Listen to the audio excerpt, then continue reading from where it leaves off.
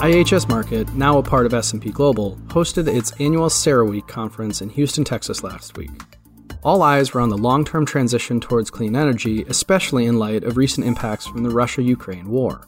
Many discussions either focused on or referenced how innovations in transportation markets have and will continue to disrupt the energy sector.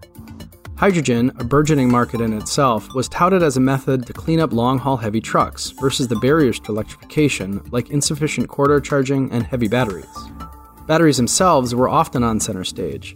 Speakers referenced the supply of critical materials, the future imbalance of battery manufacturing capacity, and even recyclability as key factors for mass EV adoption.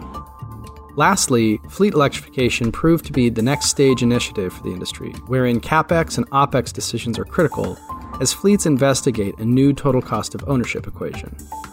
I'm Mark Boyagis with an IHS Markit Minute.